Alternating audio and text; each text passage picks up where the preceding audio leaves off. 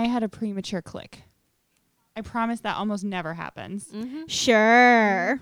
Oh, Casper, I want to meet. Oh, I want to say Oedipus, but it's not Oedipus. It's Odysseus. Sure, yeah, we can meet Odysseus at some point. He is not currently in the room. We have started introducing the two of them together, and that's going okay. He is a very sweet, tolerant boy. He's very respectful of Artemis's distance. He's just really curious about her. She fucking hates him. Of course she does. So she will like sit and growl and hiss and just like not want anything to do with him. And he just sits there and just kind of looks at us and kind of looks at her and just slowly inches his way until he gets a little too close. And then she like spits at him and he runs away. Wants nothing but love. He wants nothing but love and affection. Poor Odysseus. It's also really sad because he has the cone of shame on right now because he just got neutered. And so he's also blind in one eye. And so also... in a new environment, so he's probably running into everything. So if we keep this part in, I probably should tell the listeners, my roommate recently adopted a new cat named Odysseus, and we are trying to introduce him and my cat, Artemis, and that's going... all right. It's all right on one side. They could be worse. They haven't killed still each alive. other yet.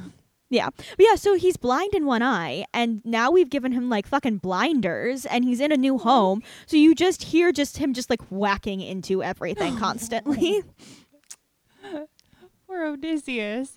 He also is like, from the get-go, was not a very graceful cat, even before we put the cone of shame on him. Mm-hmm. So you just kind of just hear just like thump, thump, thump everywhere. That's like my cat. Aww. My cat is, we have one very graceful, elegant, bougie cat, and then one just oaf, who just falls over everything and is scared of literally everything. Oh, such a sweet boy. I will say, though, he is one of the most tolerant cats, so we had to give him a bath because he lived on the street for a while, and so once we took him to the vet, he got all checked out. He's totally fine. But he was just kind of grimy. And so we're like, okay, we'll give him a bath. And me and Coyote were like, we'll go ahead and do it. And I was like doing the soap and everything, and I just watched this cat just like put like paws everywhere he could go, and I was like, oh god, we're gonna come out of this like it's a bloodbath, like there's gonna be scratches everywhere. And so we finally finished the bath, and I turned to Kai and I'm like, okay, like what's the damage? Not a scratch on them. Sweetest cat in the world. Like didn't like, he was clearly in distress and clearly didn't like it, but just Does wouldn't he have his scratch. claws? Yeah. He just lost his will to live in that him. moment. He's like, there's no hope. This is how I die. There's no hope. Everything is awful. This is how I die.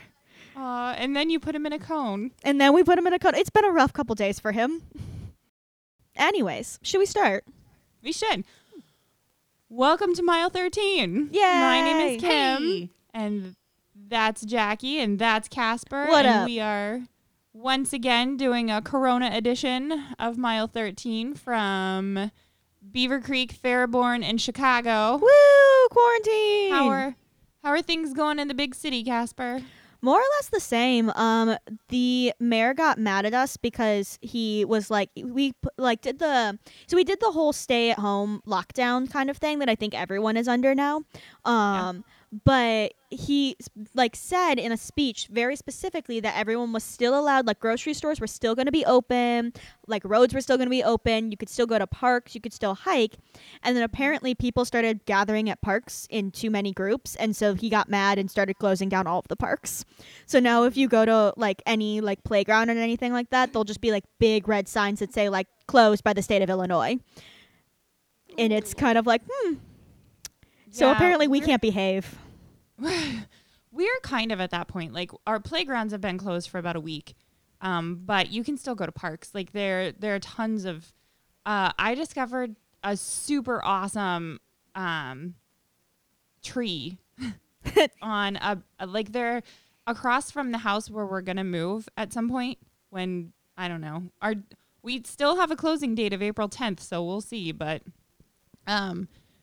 across the street there's a nature reserve. Oh, that's awesome. And so cool. I took the kids out hiking there the other day, and there were some people out, but not a lot. There's a lot of people that walk their dogs out there.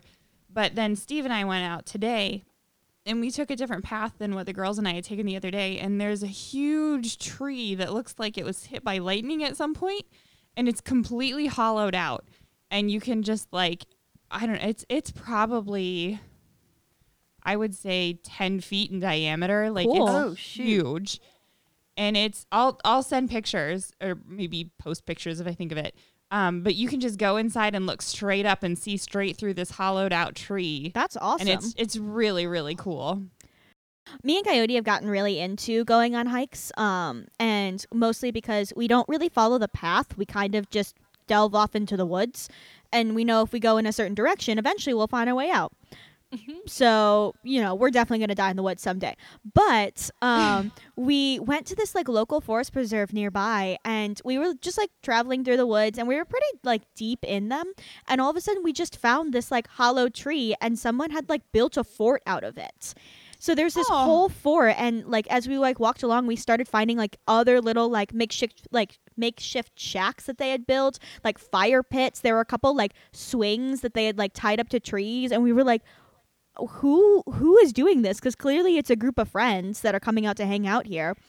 And we realized that by the capability of building, they were clearly older people, like teenagers or older. And with the amount of beer cans and trash around, we decided there was a 50-50 chance of them being cool, fun punks or complete assholes. I'm going to go with cool, fun punks. I want it to be cool, fun punks. Yeah. Because I don't think complete assholes would build swings.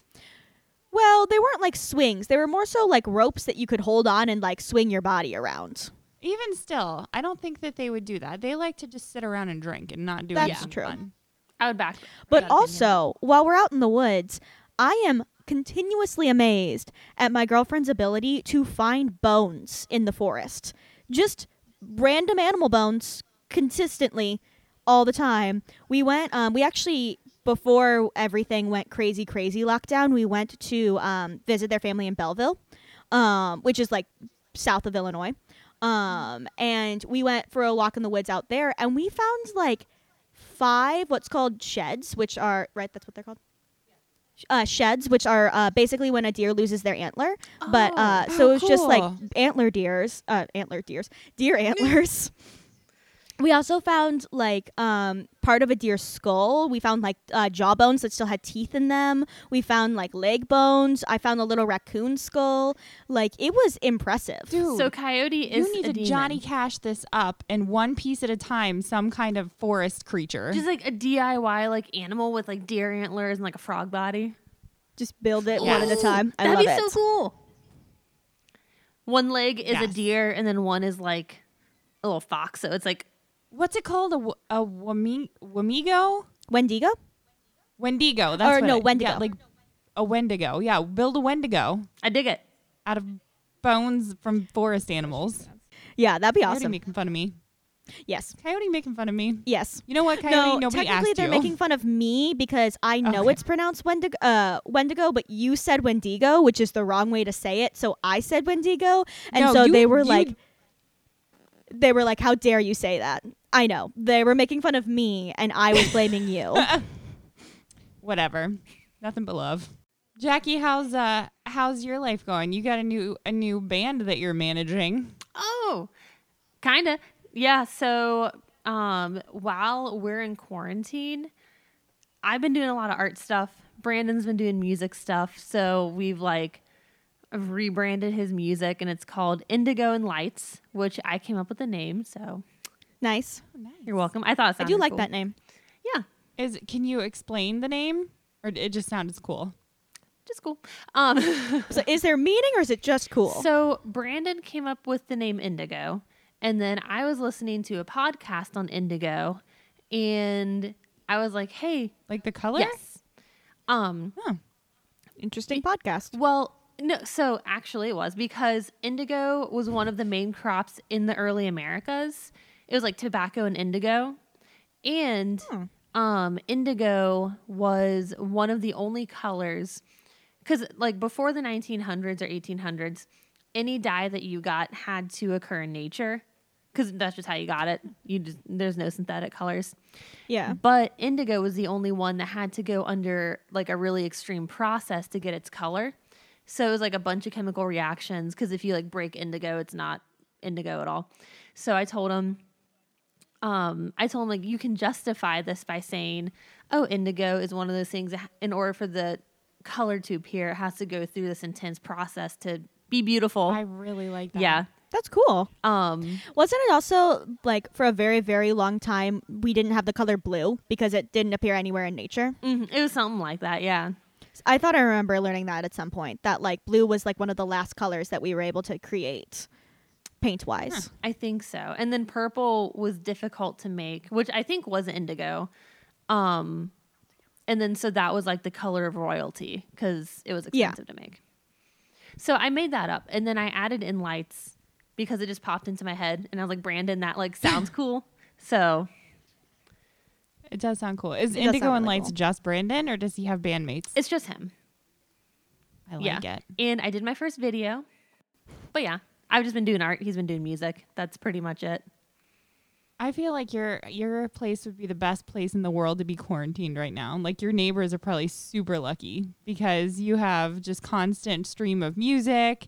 Although I say that, and living with a musician, I know that a lot of times it's just the same repetitive, like 3 or 4 chords over and over and over and over again. So your neighbors might be like pitchforks and torches by the end of the week.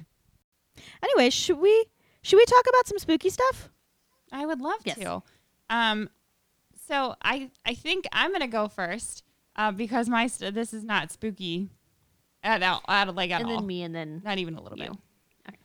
Today we're talking about a place right down the road from us, a little town called Athens, Ohio. That's not down the road from us. And what? That's not down the road from us. I mean, figuratively speaking. It's like a 2-hour drive, isn't it? No. I mean, figuratively A speaking, 2-hour anything drive? is right down the road from you. It's also right down Yeah. the road from me. It's like a 1-hour drive, maybe. It's not a 2-hour drive. Anyway. we 2 are going to- hours and 7 minutes. Is it really that far? Mhm. I didn't So know a it was that little far. bit Okay, well, down the road from you guys. I mean, you're not going to walk there, but it's a pleasant drive. The places that we're going to be talking about are in Athens, Ohio, and I'm going to take a stab at Ohio University, which is basically like the entire town of Athens. Now, Ohio was founded as a state in 1803, and in 1804, the Ohio General Assembly passed an act establishing the Ohio University. Now, it is important right off the bat to point out that the Ohio University and the Ohio State University are not at all the same place. Yes, and do not get those mixed up. Casper has gotten these things confused multiple times this week. I, in fact, am saving this file under the title OSU, which is definitely the have wrong school. Already saved this file as Ohio State. See? So it's fine. It's fine. It's not. It's a common My common notes mistake. are labeled Ohio State. I'm sure I say Ohio State like a ton throughout all of my notes. This will be great. It is a common misconception among non-native Ohioans, but Ohio State is in Columbus and Ohio University is in Athens, which is like a completely different part of the state. And it's older. It's kind of near Cincinnati, Jackie, would you say? Like that's the closest big city. I was gonna say let me see. No. Oh gosh, no. Sorry. I suck at geography. So I know that they're Cincinnati- different cities. You're about an 0 for 0 or 2 for 0 now. Cincinnati is an hour like southeast, and then Athens is almost directly 2 hours west. So it's like this way and this way.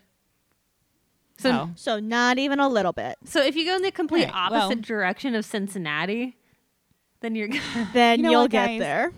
I'm on day 17 of quarantine right now, so Excuses. No, I completely understand. I like the fact that it's just me and Brandon here is so nice because I could not imagine being quarantined with children and just having noise and being quarantined. Like, if I'm going to stay home, I want to be in my bubble. No one talk to me. Sure. Anyways, back to Ohio University. Not Ohio State. Not Ohio State. OU opened in 1808 with one building, 3 students, and a professor named Jacob Lindley. Sure. So that's all it takes to make a college. A whole lot of not much. In 1828, after only 24 years after its founding and 33 years before the start of the Civil War, John Newton Templeton earned an AB degree, which made him the 3rd black man to graduate from college and the 1st from OU. Wow. So they've been kind of progressive right from the beginning. That's dope. Good for them. In 1873, Margaret Boyd was the first woman to graduate. Represent. And this is something that I thought was really cool. The college green is the center of campus, and it's home to the alumni class gateway. Now, the gateway is a big arch, and it's got 2 inscriptions, one on the street side that reads, "So enter that daily thou mayest grow in knowledge, wisdom, and love," and another on the campus side that says, "So depart that daily thou mayest better serve thy fellow men, thy country, and thy God." So when you enter campus, they pretty much like put their worldview, I guess, right up front. They want you to grow in knowledge, wisdom, and love. And they remind you of that every time you come onto campus. And then every time you leave, they want you to remember that you are going out to serve the world. So I thought that was really neat. Yeah. I can get behind Ohio that. University's colors are green and white, and they have been since 1896, although the shade of green has changed over the years from like more of like a Kelly green to I think now it's more of kind of an olive drab, although I might have that backwards. This is also kind of cool. The school has a ceremonial mace. I love What? it. Yeah, like a mace. You know, like what knights carry, like the chain cool. with Cool, the cool, spiky ball on it. It's 46 inches long. It's cast in bronze, and it weighs 16 pounds. And it's carried at all university ceremonies. I freaking love that. So, like, commencement, anytime they bestow things. So who gets to carry it? Can I carry Rob, May I carry you go it? to OU? I would imagine maybe, like, the president or the provost. Maybe the provost. I want it to be the mascot. it? Does it have sharp, pointy ends on it? Can I hit people with it? May I hit I people guess if with you're strong this? enough, it weighs 16 pounds. That's not And it's that 46 inches long. It's like 2 feet long, 16 pounds, cast in bronze. It's definitely a weapon. I think we could do it. much. I'm here for it. Now, until 1925, the school teams had just been called the Green and White, but the powers that be decided they needed a proper mascot, and they held a contest. So Jackie said, maybe it's the mascot that carries it. Former student Hal H. Rowland. Screw you. I'm sorry, Casper. Sorry. I'm sorry. That's okay. I forgive Quarantine. you. Sorry, I have quarantine brain. Quarantine brain. It's fine. Hal H. Rowland designed the Bobcat logo, and he earned $10 as his prize, which is about $150. Whole $10? Well, it's about $150 in today's money, so he got paid a All little right, bit. that's all right. Although you think about how much money the school has made off of that Bobcat logo since. That's true. Anyway. I'm surprised they weren't just like, oh, it would look great on a resume. You would love the experience. As a designer, It's a really good experience. yeah, we're not going to Different pay times. you, but it's worth it. The Bobcat didn't actually appear as a mascot until 1960, but that year, the OU football team finished 10-0, unlike me and my geography, and they were, I keep burping up Guinness. They were selected NCAA College Division champions, which just goes to show you that someone in a costume dancing on the sidelines is vitally important to football. Yeah. It is. If it hadn't been for the Bobcat, they might not have won. Go, Bobcat, go. And in another similarity between Ohio State and Ohio University, the latter has a pretty famous marching band. Everybody knows about the Ohio State marching band. And while OU doesn't quite have the best damn band in the land, the 110 is well known in its own right. They've got heart, and that's all that matters. That's really what it is. They used to be 110 members. They are not anymore. They're bigger. But so it's no longer 110 members, but instead they keep the number as a commentary that they always give 110%. Good. Yeah. So today, Ohio University has more than 28,000 students, so a pretty far cry from those first three. Yeah, that's a bit more, I'd say. Just a few more. They have 276 undergraduate degree programs. And historically, OU is a party school, especially at Halloween. Like in the whole state of Ohio, they're kind of legendary for their Halloween street parties. But students now will say that police and local government have really cracked down on them. And they'll tell you that the atmosphere it's pretty small town rural, but that it's a very open-minded and diverse place where just about everyone is welcome. So that's sweet. That's nice. That's a little bit about Ohio State. Now, so I want to talk a little bit about one of the buildings that Ohio State owns.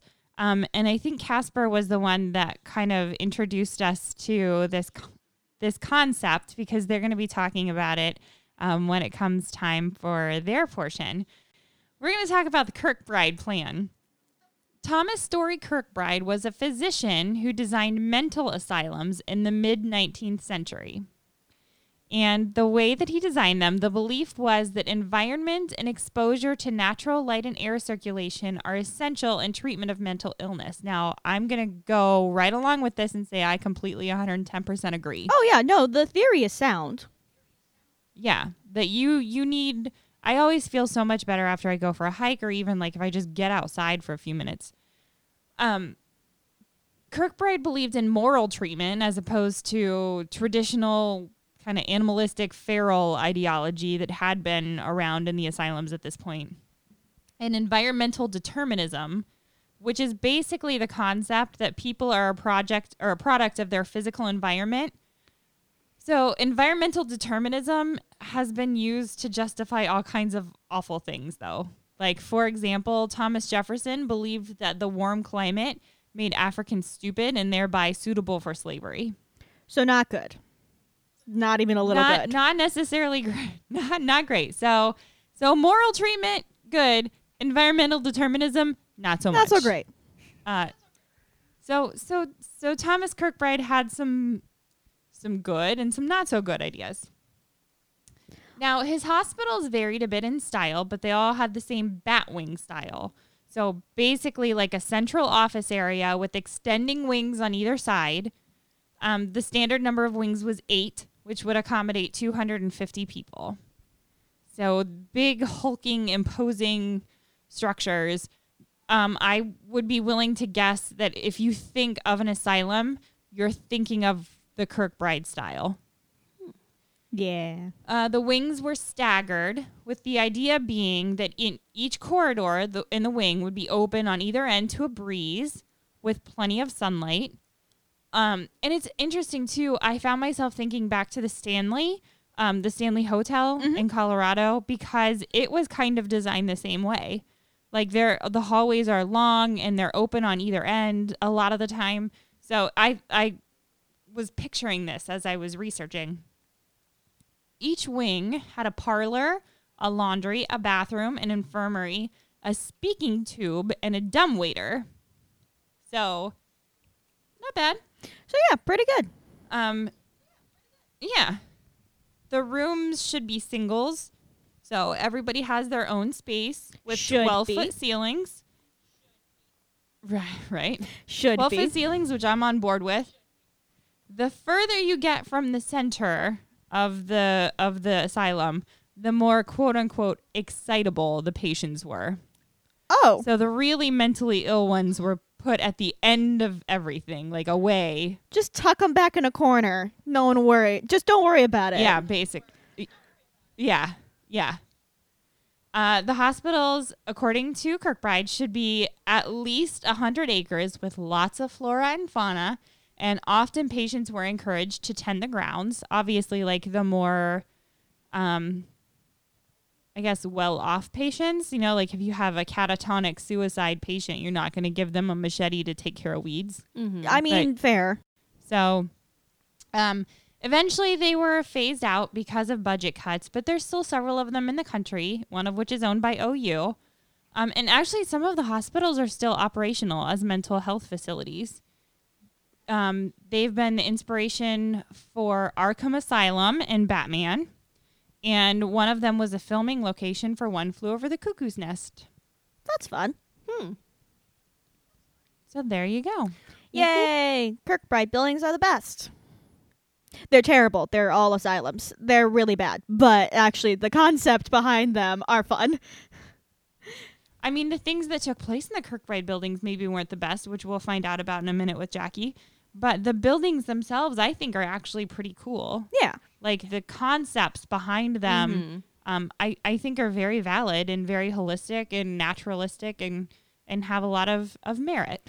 Yeah, it is funny because, like, once you know about, like, the standardization of Kirkbride buildings, you, like, see them pop up everywhere. Like, literally, like, I started doing research on this, and I was like, okay, yeah. Oh, my gosh, it's a Kirkbride. And you just get, like, kind of weirdly excited about it. And you're like, wait, I know what it is. Nerd. Yeah, and it's kind of sad, too, that, like, a lot of them, the original buildings have been torn down. Like, the original ones that he designed. And there are some that are, they're still in existence, but they've fallen into such disrepair that you really can't use them for much. Mm-hmm. But then there are some that are still operational as like mental health, like mental asylums. Mm-hmm. And then there are others who, I forget where it was. I want to say New Jersey, but I'm probably wrong about that. There's one that is still, like it's still in medical use, but it's all office buildings. Like it's the headquarters for like the physician's offices and stuff. Interesting. So, Jackie, are you going to tell us about the Kirkbride building at OU? No. I'm just kidding. Okay. Well, let me tell you. Okay. So. Please do. Are things about to get not so nice and wholesome? It's actually 50-50, I'll say. Oh, okay. Not. It's one of our lighter episodes. Okay. Yeah. And so. Well, we'll see when we get to my part. Yeah, I was going to say my stuff's pretty all right. And then I kind of leave some stuff for Casper to go into that's more like individual stories. So I'm covering the Athens Lunatic Asylum, which I'm using that name just because that's the original name. It changes like, I can't even guess, maybe like 10 17 times. times. Yeah, it's like so many. So that's the OG name. It was built in 1868, and the original building was a Kirkbride-style mental hospital, and this original building was shaped like a bat, so that I guess that would just be two wings, right? Like literally, because the bat has two wings. Well, it's kind of like two wings. Like so, kind of picture, and maybe we can put a picture of one up, or just Google it, guys. You can find it. Yeah, just so Google basically a blueprint. For like, so Jackie, there's like picture a square in the middle, and then the bat wings coming out. But on the bat wings, there's like bat wings and bat wings and bat wings. So it's almost more like a Spider? dragonfly, I guess. Oh, dragonfly. Okay. Like, I mean, you have like your original one, and there's the wing coming off here, and then there's a wing off the wing off the wing. I'm trying to do this with my fingers, so it looks kind of like this. You know, Does that make for all of sense? our listeners who can see what you're doing currently. I know. Well, I'm doing it for Jackie's Okay. benefit. It looks like I'm making gang signs, That's but what I was you thinking. kind of I didn't want to say it. Oh, Kitty, come back. Okay. Yes, so it is Kirkbride style. And so it was shaped kind of like a bat or whatever Kim was doing with her fingers. And there was one wing for men and one wing for women. And the administrative offices were in the center, which you said is typical to Kirkbride style. And there was also laundry room, boiler room, and like some other stuff kind of in the back. But it was originally just one structure. This was fun. The original building itself was built with clay that was dug from the ground on site. So they Oh, neat. Oh, that's cool. Resourceful. so they like harvested the clay, or like I don't know how you'd say it. They farmed it. But it was built with stuff on site. That's interesting because I would picture it as stone. So I wonder if they use the clay as like mortar, or was the whole building built of clay? I'm actually not I don't know. sure. And it's confusing too, because I don't actually know which structure is the original, because I'll get to it, but there's like 200 some buildings that were built. Like, Oh, the Kirkbride ones? not Kirkbride, Oh. but like on the plot Campus? of land. Yeah, campus. So if you're on campus, I did read, and I thought this was interesting. It's the ROTC building. Mm-hmm. So the Kirkbride Hospital is now Oh. the Army ROTC offices or building. So if you go there, I have a reason to go there because that's what Steve does. He's an ROTC recruiter. So we have a reason to go there, I guess. That's true. Well, Casper and I went, and we had no reason. We weren't allowed to go inside the building. We just wandered around the outside. Oh, well, I think you can go inside now. Oh, that's But I don't know if they use it for training purposes or what. Well, and it depends too, because there's many buildings with many different purposes. Which I think I get to. Guys, calm down. It's getting too far. So this original building was designed to house 572 people. And that was almost double what Kirkbride had suggested, because Kim had said it's normally like 250 people in a building. And eventually there is some overcrowding that happens here. So, Just a little. And a mental asylum? No way. No way. That never happens. just a little bit. Oh, Theodore just gave me a weird look. Okay. So when it was originally built, it was built on 141 acres, but then once it kind of maxes out in the 60s, there's about 1,000 acres. And Oh, wow. Wow. there's over 78 buildings. I said 200 and 78. So a little bit less. Yeah. Jackie knows how to do math. It's okay. It's an okay, hour guys. away. You're a mess. Yeah, Kim can't do geography. You can't do math. I'm confusing Ohio State and Ohio University constantly. We're just on a roll today. It's just awful. So the asylum, actually, it was almost completely self-sufficient. They would grow their own livestock for the most part. They had greenhouses, orchard, kind of all that stuff. So Cool. The basis of it is good. Like I do think the asylum, I think this particular asylum was either they did well or they meant well for a majority of the time. So I Okay. think it's a pretty solid, for the most part, place. The buildings that were added included a dairy barn, which is now the Arts Center. There was a beacon school. They had a receiving hospital, and they had a tuberculosis ward, which it started off as Yay. Cottage B, which is just like housing, and then it was changed into tuberculosis. And so, Yay! Put all the lungers in one place. yeah, I mean they got quarantined too. There you go. I'm just kidding. So just remember, it could be worse. You could be in the tuberculosis ward. Yes. That's true. And then, so as time went on and there was more and more people, they did build some more cottages. So if you look at a map, there's like cottage A, B, C, D, all stuff. So when the asylum was built, it had a lot of people kind of through its lifetime. They housed Civil War veterans. They would house children, elderly people, rebellious teenagers, like parents who would just be like, you need to learn a lesson. Like, I'm going to send you here for a month. Like, they would. I don't like your tone. Yeah. Go be in the asylum. And then just people who were considered mentally unwell. And patients' mental wellness kind of ranged from just slightly distressed to severely mentally ill. So there was a huge range. You just had people like Casper, who's just like sassy a sassy person.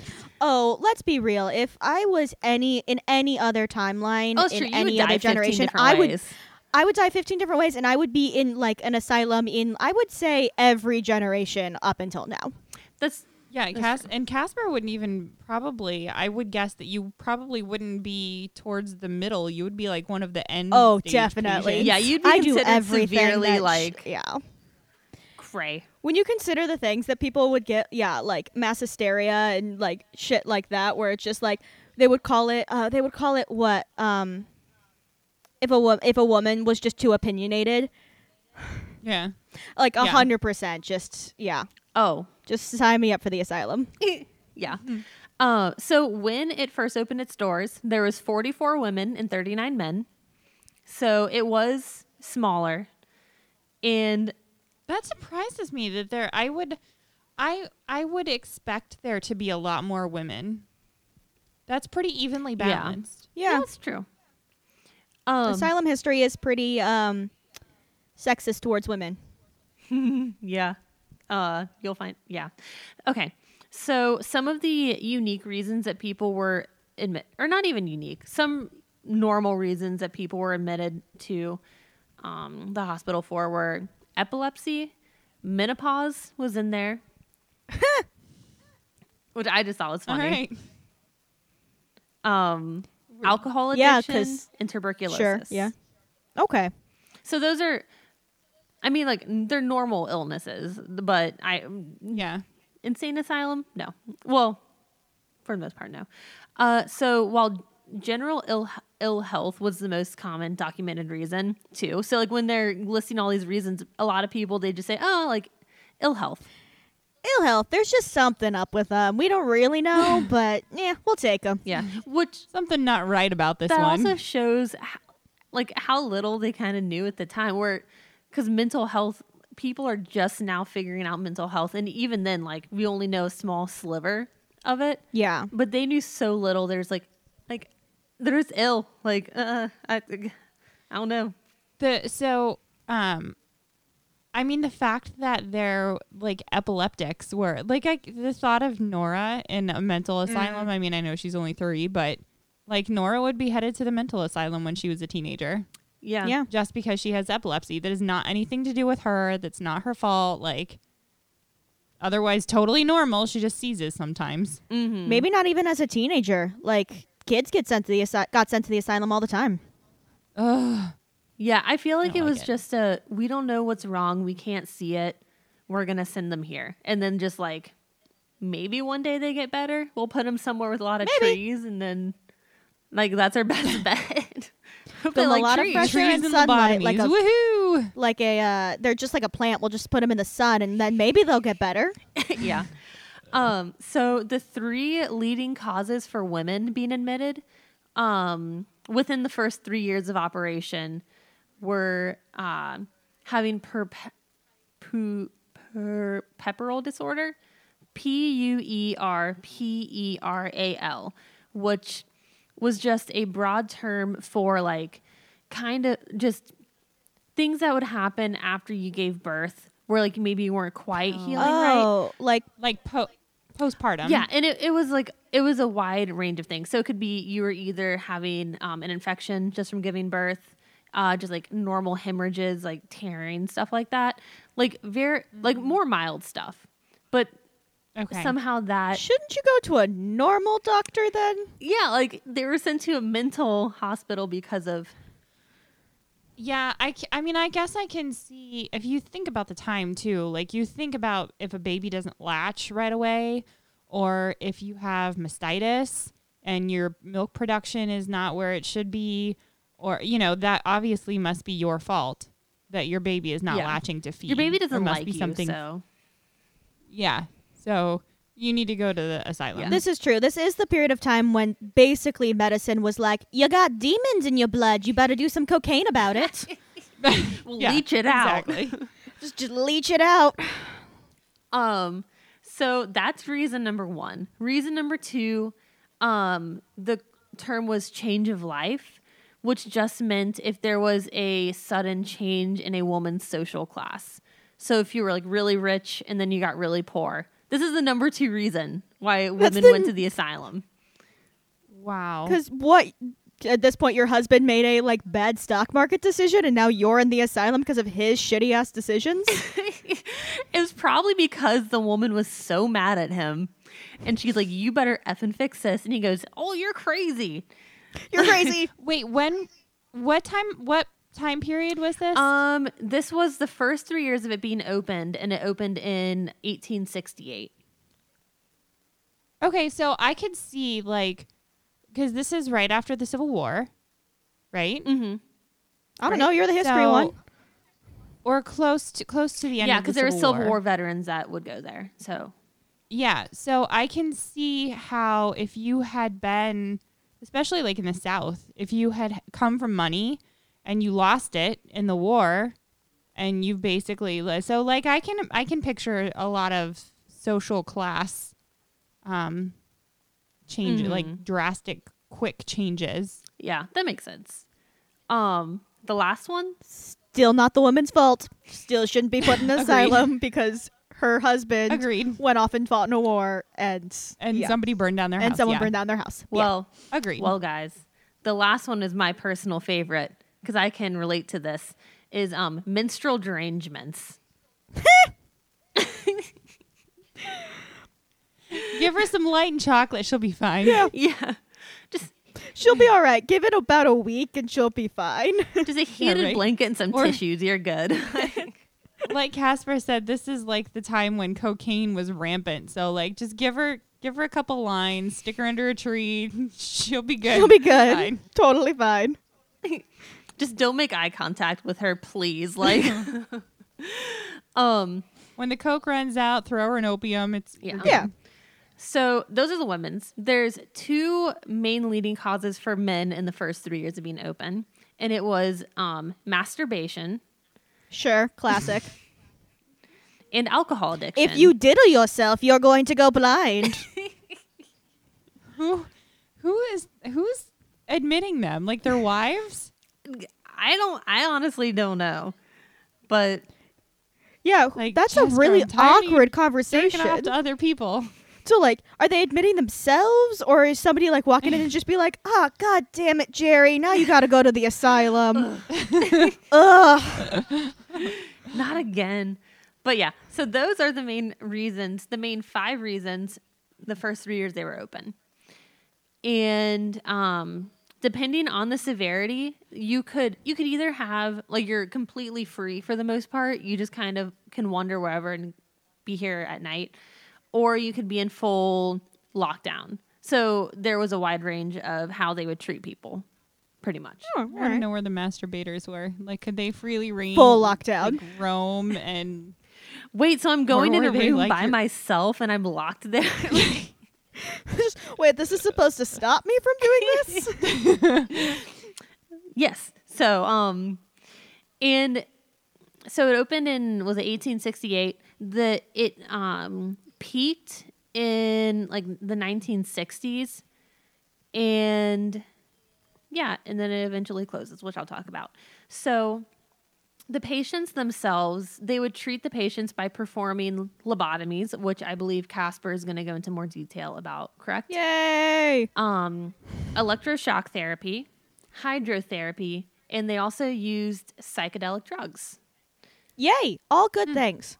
Hydrotherapy is the worst. Is it? yeah, and also we should probably clarify that this is not like when you go do a float at the relaxation spa. This is like waterboarding. Yeah, basically hydrotherapy, and I could be wrong about this because I didn't actually do research. It's just what I know, of it is you put a patient in a bathtub and you basically strap them down, and so they can't leave the bathtub, and you like basically pour boiling water on them and then leave them in there for like hours. Okay, because when I was looking up hydrotherapy, I kept finding like the modern ones. So it's just like, oh, you're kind of in either a warm bath or a cool bath. And I was like, that sounds wonderful. The like, modern ones are actually kind of nice. I've never done it, but there's a place near us called Gravity Spa, and they're kind of known for their float. They have like flotation pods. So basically, it's just a pod, and it's got like, I think you maybe can play music through it, but it's fully enclosed, and you just float in the like water. zero gravity sort of thing. Yeah. And there's like soothing lights and stuff, and I think I would get bored, but it's a thing. So even though they're doing stuff like this, like the psychedelic drugs, electroshock, lobotomies, all. I mean, to be fair, like this hospital itself is not bad. All of the hospitals were doing this. Yeah. Like every single Yes. asylum was So doing these kind of They things. were actually considered like the gold standard for the era. So again, I feel like it's a situation where are they doing good things? No, but do they? I think they genuinely mean well for the most part. Yeah, they didn't know that what they were doing was wrong. But over time, they started overcrowding and like the quality kind of lessened. But I also think that line was supposed to be moved somewhere, so I'm going to ignore that for now. So going through a list of things, they did electroshock therapy. And this would actually involve inducing seizure activity by applying electric currents to the brain for several minutes. Wait, I'm sorry. Wasn't one of the reasons why you could get admitted was epilepsy? Yes. Yeah. So you know So what now helps we're gonna seizures? It's induce just more seizures. So if you didn't have seizures before, you're going to Gonna now. have them now. How about we just do more of them? Won't that be fun and good for your brain? Like hair the dog, treat the seizure with the seizure. Insane asylum. I think I fixed it. Just the motto should just be, I think I fixed it. Yeah. Close enough. So fun fact with this. Fun fact, that's not that fun. Yeah.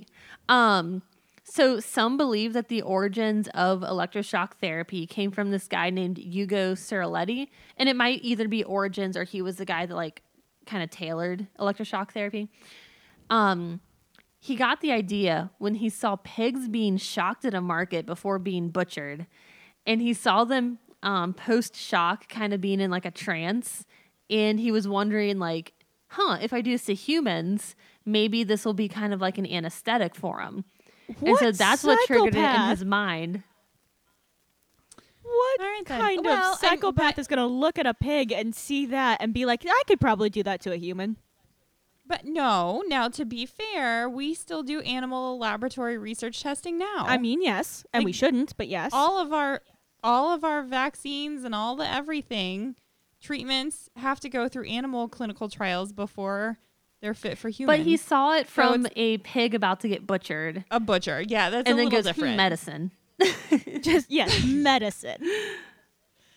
That's a little different. Yeah. So today, actually, with electroshock therapy, it's been tailored, and it's still used today, and it's actually considered very effective for helping people with depression, bipolar, and schizophrenia. Like, it's genuinely a good thing now. Really? Yeah, and I was looking into this because my friend with bipolar, I had suggested it to them, but it's supposed to be very successful, and they've gotten it where it's just the right shock, where it's almost just like a reset button somehow. So what you're saying is, since I as Casper have depression, I shouldn't just go stick a fork in the garbage, like in the like little socket and electroshock therapy myself? Oh, I mean, try it. Would not advise. It couldn't hurt.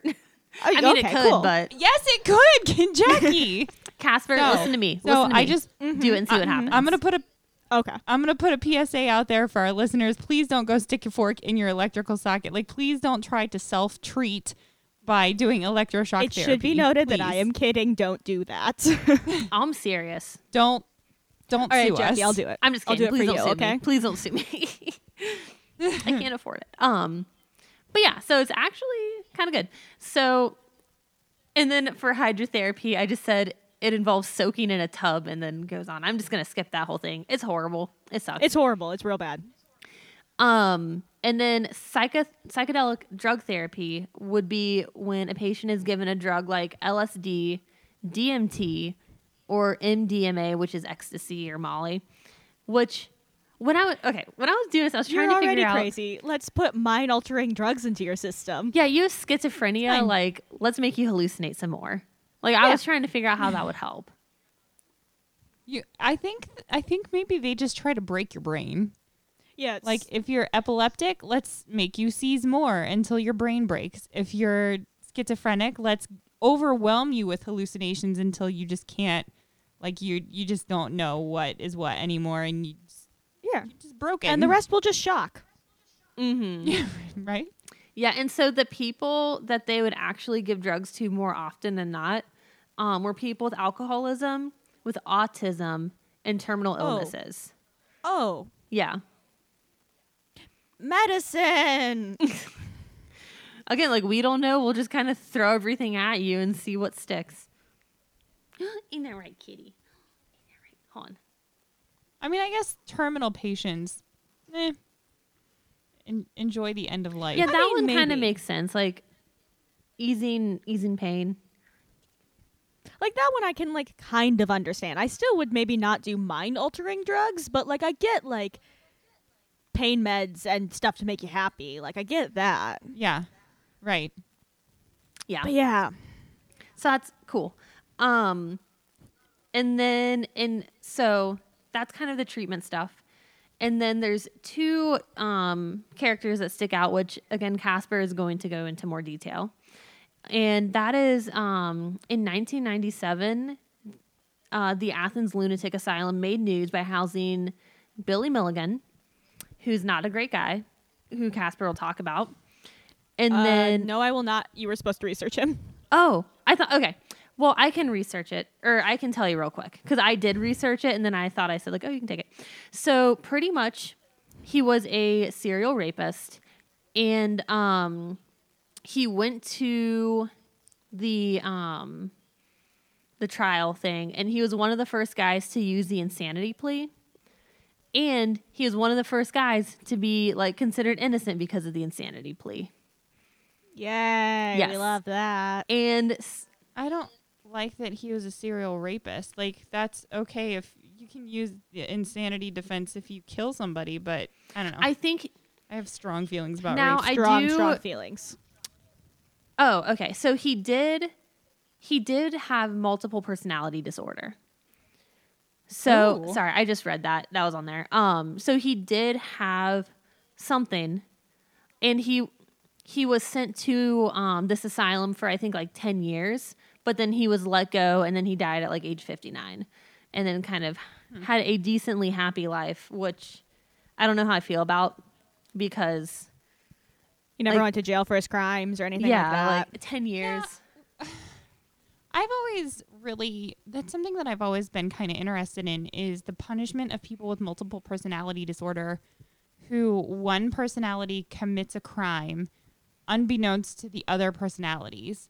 And I mean, because my understanding is, like, you really are detached, like, you really cannot control your body, but it's two distinct, very different personas, I guess. I don't know. I don't know how multiple personality disorder works, like, scientific deep dive into it. But it doesn't seem fair to punish one person. It would be like if Chang and Aang, who we talked about in one of our circus episodes, if Chang committed a crime and then Aang had to get sent to prison too, even though he didn't do anything. Yeah. Just because they were conjoined twins. Do you know what I mean? Like, Yeah, Yeah. I get that. it's tough. It is a gray area, but then it's like you still want to see that person like go to They prison still because they need some did kind do of it. a punishment. But yeah, no, it is a Yeah. gray area. But so I did do some research on it, Casper. Thank you. Yeah. So then the very next year, I believe you covered this because I didn't research this at all. In 1977, Billy Milligan was sent there. And then 1978, a year later, the hospital made headlines again with a patient by the name of Margaret Schilling, which you did, right? That one I Cool. did. I promise I did that one. Okay, cool. So those are the two like big stories that come with this place.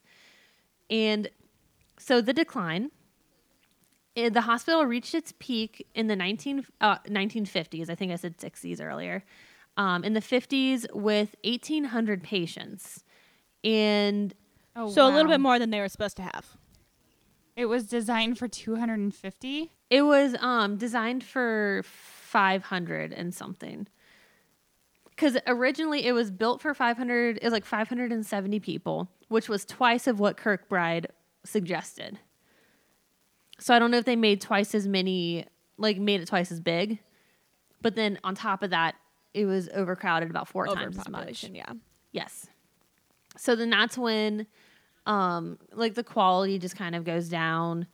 I couldn't find anything super notable, but they would say like people weren't seen as people at that point. They were just kind of sheep, and it wasn't the best situation. And they eventually shut their doors 119 years later in 1993. Wow. Which I thought was insane. Whoa. That's really recent. Yeah. And so Casper and I actually went to this place when we did like our big Ohio loop. And so where we were, there was the Kennedy Museum of Art, which you can actually go into. It's an active part of the campus. And they do tours there of art. So if you go there, they're not going to really talk about the asylum as much. A lot of the buildings are still there, and they're kind of they're used as classrooms, as storage rooms, different kind of miscellaneous things. And it's renamed today as the Ridges. So they renamed it the Ridges to get the asylum name kind of out of there. It's a better press. Yeah. Ridges? Are there like hills or something? Yeah. Or Yeah. trees? So when we went, if you're going on to the part that we went, it's on top of a hill. So we kind of drove where there was a drop off, right, Casper? Like we had come up, and there's a cemetery there that we saw that Casper again is going to talk about, and it was kind of like a big drop off. So, and it's a very pretty area. Huh. Maybe we'll go for a drive during quarantine time. Yeah. Honestly, like it's a really it, pretty man. drive. Our mobile quarantine rolling safe place. Yeah. And so if you do go, you are able to walk around the property freely because it's a campus. A lot of the buildings can be museums. They also do historic tours and ghost tours, and they have profits that go to scholarships there. That's nice. Cool. Yeah, so that's pretty cool. And so like I said, many buildings are still in use today. And if you go on the Ohio University website, it has a map of the old asylums, and you can click on the buildings, and it'll say what the buildings were and then what the buildings are, which is really that's cool. fun. Oh, neat. I like that they're leaning into it. I like that they're not trying to just like cover up, but they are like, no, this was a big part of this building's history. Yeah, and I mean, Yeah. it wasn't 100% awesome, but they did do a lot of medical things and medical advances. So I think they kind of lean into that side of it. Yeah. As opposed to the abuse side. Yeah. You know. So I clicked on some of these buildings on the website for fun. And the old laundry room is the Printing Resource Center. Cool. There is a research laboratory that is used in what used to be Cottage M. And where Casper and I were, it was the main administrative building at the time. So maybe... I don't think it was the OG Kirkbride building, but No, I don't think it was the original. Okay, so maybe it was like near the end this administrative building, but yeah, and you can go into OU's website and click on that, and that's all I got. You can walk around. When we went, I remember Casper and I kind of agreed. We would go to different places, and some places felt really weird, and this one didn't feel that weird at all. At least not negative. Like, Yeah. it didn't really feel like, if we did feel anything spiritual there, it didn't feel crazy, like violent or negative. Mm-hmm. That's good. Yeah. But, like Jackie mentioned, there are some cemeteries on the plot, which is kind of what the Ridges are famous for. So there's actually 3 massive cemeteries across the grounds. And the people who were buried in them were typically members of the asylum who the families wouldn't claim. And so it would just be these big mass graves full of bodies, and 1,930 people were buried in there. 700 women and 959 men. all of them marked with only a number. Oh, I don't like that. And we So- did walk around that too, and it was I think we only went to one cemetery, right? Because it took us we forever only went to to find it. the main one. There's the main one that has most of a lot of the gravestones. In recent years, a lot of the families have come and like reclaimed people. So like they kept the gravestones just as a reminder of kind of how shitty it was. And so and a lot of them were veterans and stuff like that. So like a lot of people were taken and reburied in private graves that did have names and numbers, like names and dates and stuff on it. But the main cemetery just has like rows and rows and rows of tiny little tombstones that just have a number on them. Oh. There is one register that is known to exist, only one, and it contains the names of 1,700 of the almost 2,000 people buried. Which means there are several people who are undocumented, and like lots and lots of people that like we have their name, but we have no idea what number they're under, or like it's miscalculated. Like it's one register that isn't very accurate. There are a lot of gravestones that are hidden back in the forest, and there's this kind of like extensive nature trail that you can go, which we did actually walk on, which is actually lovely. It's a lovely nature trail. But as you're walking along, you'll just look down and just see another one that's just kind of hidden in the forest. I do remember that being really weird because there's one. The one we went to was a main opening, and it was just rows and rows and rows. And then there was a path that kind of went along because it was on a hill, so it went down kind of the ridge, and you could walk through. And I think they literally just lined the path with tombstones. They were like very decorative. weird, but yeah, it was very Weird. very neat. Yeah. People do say that the woods and the cemetery are haunted. They say that people have seen shadowy people, strange lights, and screaming in the woods. So good things. Oh, There also is a small portion of the cemetery where the graves have formed a circle, which is said to be a witch's circle where witches come and meet to conduct their seances. It should be noted, however, when this happened, it was during the 1970s, which is when the satanic panic was happening. So 90% was just kids fucking around and being like, "This will be fun." I was going to ask how accurate that was. Yeah. Because is there something with like is witches circles a thing, or is that It is. Oh, It is a okay. thing, but like not to do evil. Like you use circles in spellcasting, sure, but not in like I'm gonna go onto a cemetery and make a circle out of gravestones and sacrifice a goat. sacrifice a ghost, and dance around it naked, Dance in and its proclaim my blood, love to just like, Satan. Yeah, like that's not what we do. Good to know because I thought it So was. when you do sacrifice goats and dance around naked, like, do you make the music yourselves, yeah, or do you have it's like some an pretty Alexa dope that you take with remixes you? that we do. I do them all myself. Normal Friday night for me. Okay. No. Have you seen the movie with Sandra Bullock and Betty White? Yes, When it's like, just sing whatever comes to you, and she's like, to the window, to the wall. Is it kind of like that? exactly like Okay. that. It actually turns into a lot of figured. just like a cappella riff-offs. Yeah. See, I was picturing something along the lines of Trolls, like you were, JTing it out there in the middle of the forest in your witch's That too. circle with I your would support that. bloody goat.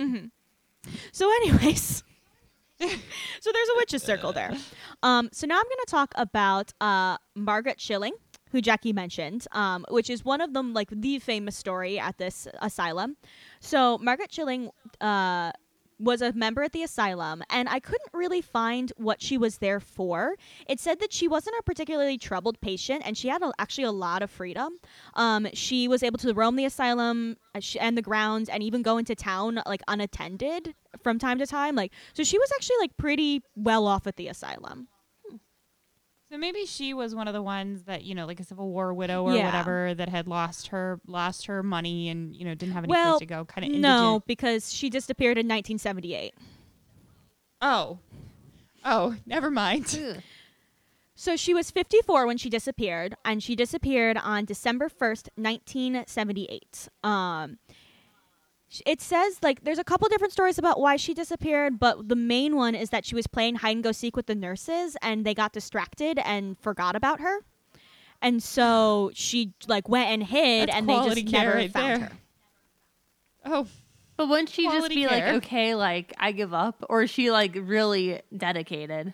Well, she wasn't discovered until January 12th, 42 days later, by a maintenance worker who found her inside a long abandoned locked ward.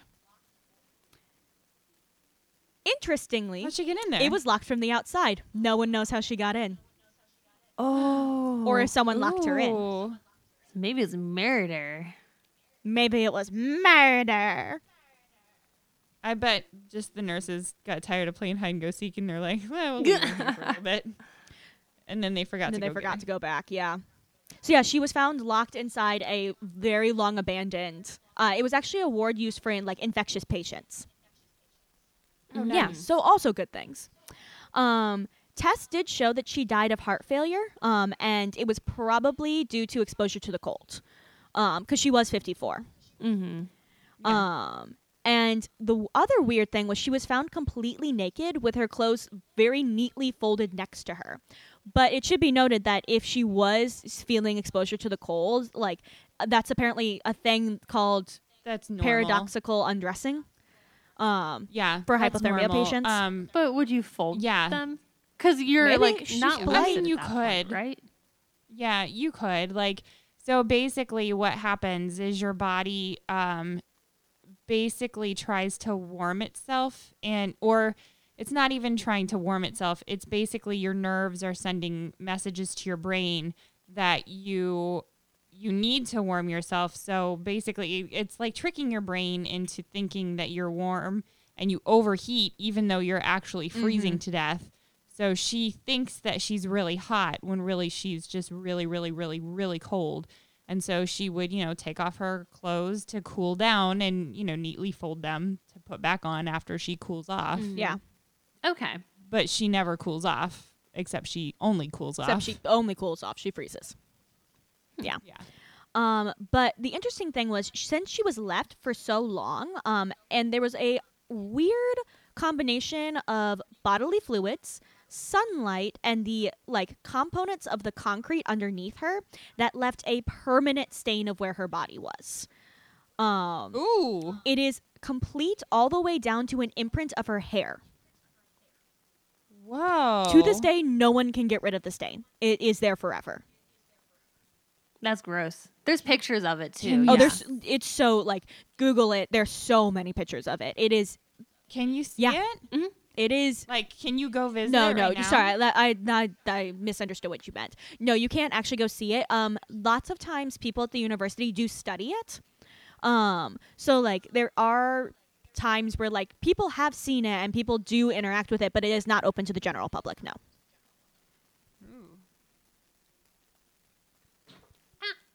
Are you Sorry, I hit looking my it up? foot. I am looking it up. I do remember you telling me that on the drive there. You're like, dude, there's a stain. And I'm like, that sounds awful. Wow. Isn't it crazy? Yeah.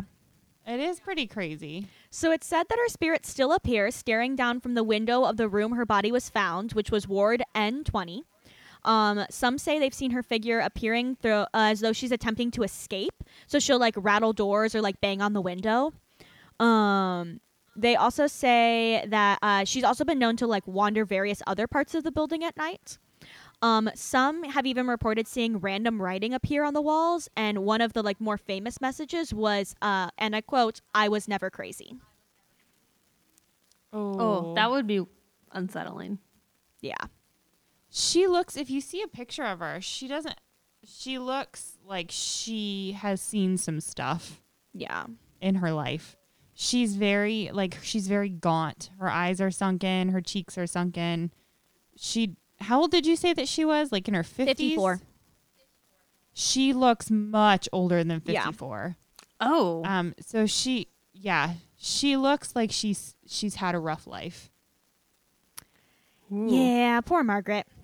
She looks like she's honestly 90. Like 90s. She looks old, Yeah. yeah. Some other ghosts at the asylum. There are, sorry, reading my notes over. Well, some other interesting stuff is you mentioned Cottage B, which was the old tuberculosis ward. That remained intact until 2013 when it had to be torn down due to risk levels because there was asbestos in the walls. Oh. Oh, yeah. Which I bet that's the reason why a lot of those places aren't around anymore. Good old asbestos. Lead paint and asbestos and that stuff. Even like the lead paint, it's expensive. So the hospitals that are still functioning, I'm imagining, probably were the later built ones that didn't use those kind of tools. They probably, well, but even if they did, like it is very expensive because you can do it. Like you can go in and remove all the lead-based paint and all the asbestos, but it costs a heck of a lot of money to do it. Some people say that they see strange figures standing in empty wings. They'll hear disembodied voices, the squeaking of gurneys, which is a fun one. Floating lights and screams that will echo through the halls. There were rumors that there were mistreatment of the patients and they would be shackled in the basement. And if you go down there, you can hear like the clinking of chains. But those are rumors, so we'll see. And it's also very common to feel like someone is right behind you as if they're going to bump into you and then turn around and no one's there. Like that's one of the most common things that happens is just the feeling that someone's right behind you. I don't like that one. Yeah. Alrighty. I would rather a ghost like pull my hair than just hover. Then just stand there just like, I'm not touching you. Right. Yeah, exactly. Alrighty. So now we can cut this out. But I also did a lot of research on a doctor who is very, very famous. And so he wasn't one of the like main people at the asylum, but he did go there and perform operations. And that's super interesting. But this episode has been going on for a while. Do you want to keep going? Do it. Yeah. I just wanted to check to see if we wanted to save it for a different one or do a second part or something. Is it long enough for a second part? No. It'd have to be, we'd have to add it onto something. Yeah. Go on. All right. In there. You do you. So, all right. So I'm also going to talk about Dr. Walter Freeman. So he was not a main staff at the hospital, but he did go there often to perform surgeries, mostly lobotomies. Of course. So Freeman was born November 14th, 1895. He was raised in Philadelphia. His grandfather, William Williams Keene, which is a name, was a well-known Civil War surgeon.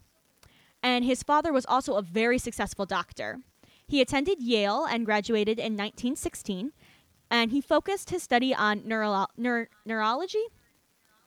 Yeah. At the University of Pennsylvania Medical School.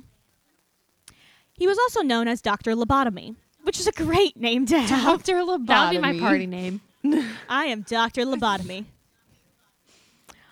Right? If you were a DJ, that'd be a good DJ name. Yeah, that'd be a great DJ name. I call dibs. For, our dubstep witch circles. I was just thinking. There you go. He was not the first one to attempt this procedure. That is actually mostly attributed to a Swiss physician, which is Gottlieb Burckhardt, I believe is how you pronounce his name. So that's like the first lobotomy that happened. And then on November 12th, 1935, a Portugal neurologist, Egas Morens, I think is how you pronounce his name, announced his new leucotomy procedure, which involved going into the brain and taking out small core-rings from the patient's frontal lobes. It's going to be a lot of medical terms that I'm not going to be able to say. I apologize in advance. Maybe I can help you. I'm taking A&P Part 2 right now. Cool. Yeah. So open up the patient's brain and just take out tiny little bits of it. So Freeman looked at that and he was like, that's cool. And he became obsessed with that procedure. But then he thought, you know what? I can improve that.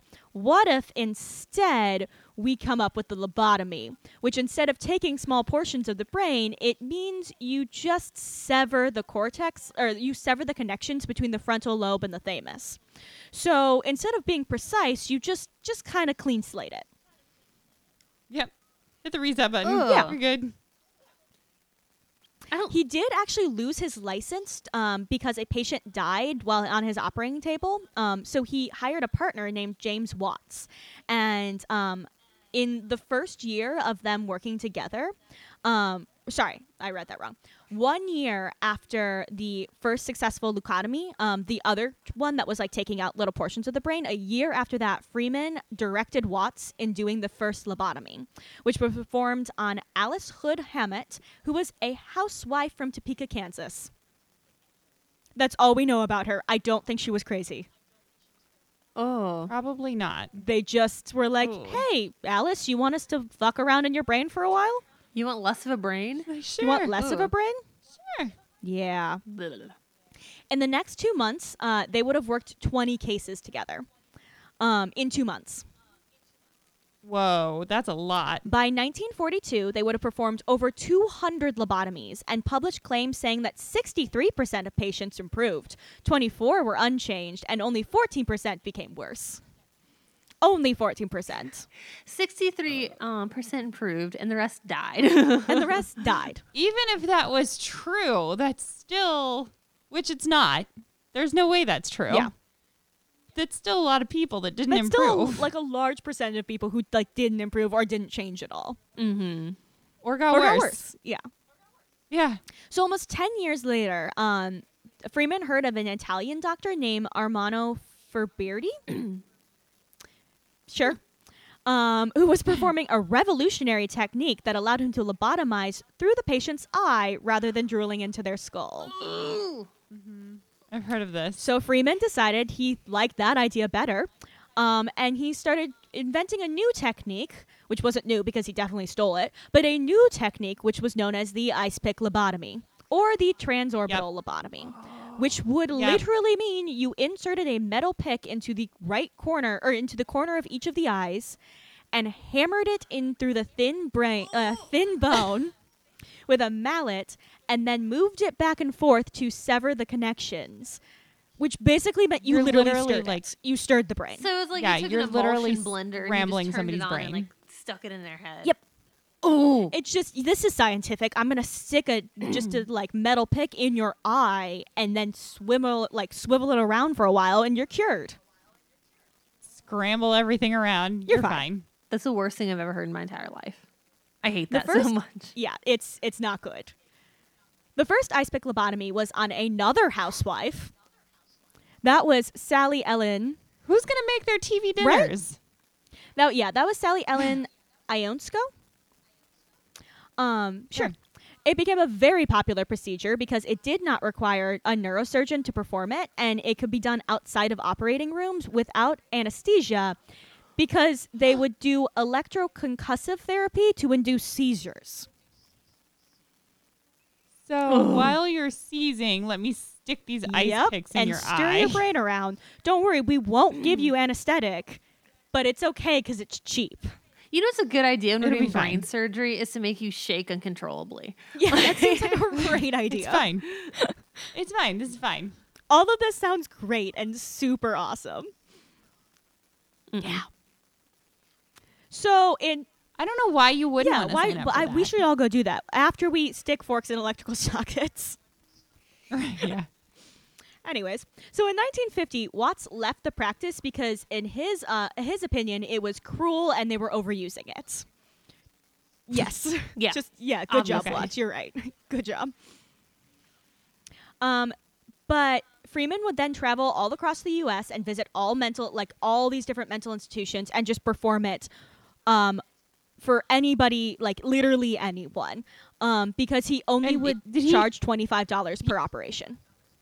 What? Yeah. And he didn't have his license Nope. at this time, did he? He actually had no formal surgical training, and he often wouldn't wear gloves or a mask during the procedure. Ugh. He did get a lot of popularity, though, because people just would hire him constantly, even though President John F. Kennedy publicly damned him because the operation was done on his sister Rosemary, and she became severely mentally ill and physically disabled after the operation. Oh. Yeah. And they basically had to just put her away Yeah. after that, didn't they? Like they just wheeled her into the hospital and left her. Yeah, basically. So even despite that, he was incredibly popular. So much that he during his career he did over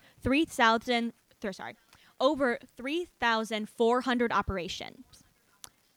19 of those were minors. The youngest was a 4-year-old child.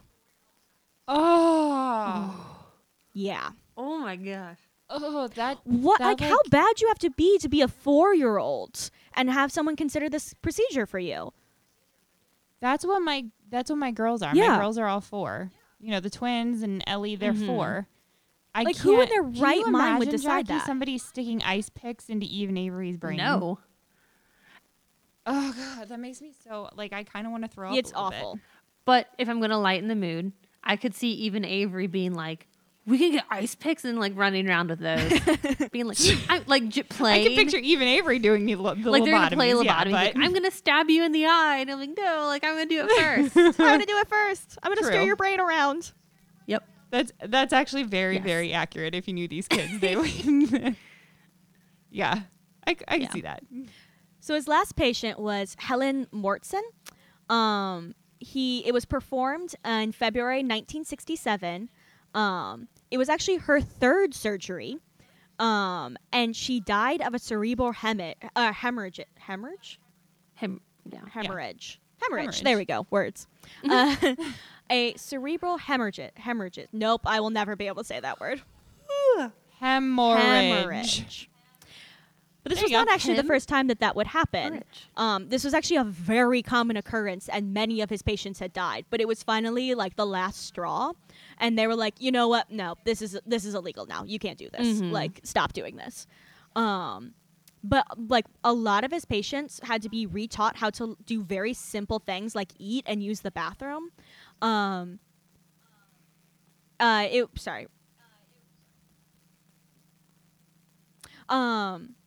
Replacement surgeries were often very needed, like to do the procedure again. And about 15% died or never recovered from the procedure. Oh. It's awful. And in 1951, one of his patients died on the operating table. He was at Iowa's Cherokee Mental Health Institute. And so this patient died on the operating table because Freeman decided to stop and take a photo in the middle of the procedure. And the surgical instrument Selfie. accidentally went too far and penetrated the patient's brain. I mean, even more than they were supposed to. Yeah, even more than it was supposed Right. So I'm gonna finish your lobotomy, but to. first, But first, let me take a selfie. Oh, fuck, Yeah. you're dead. Okay. Did I do that?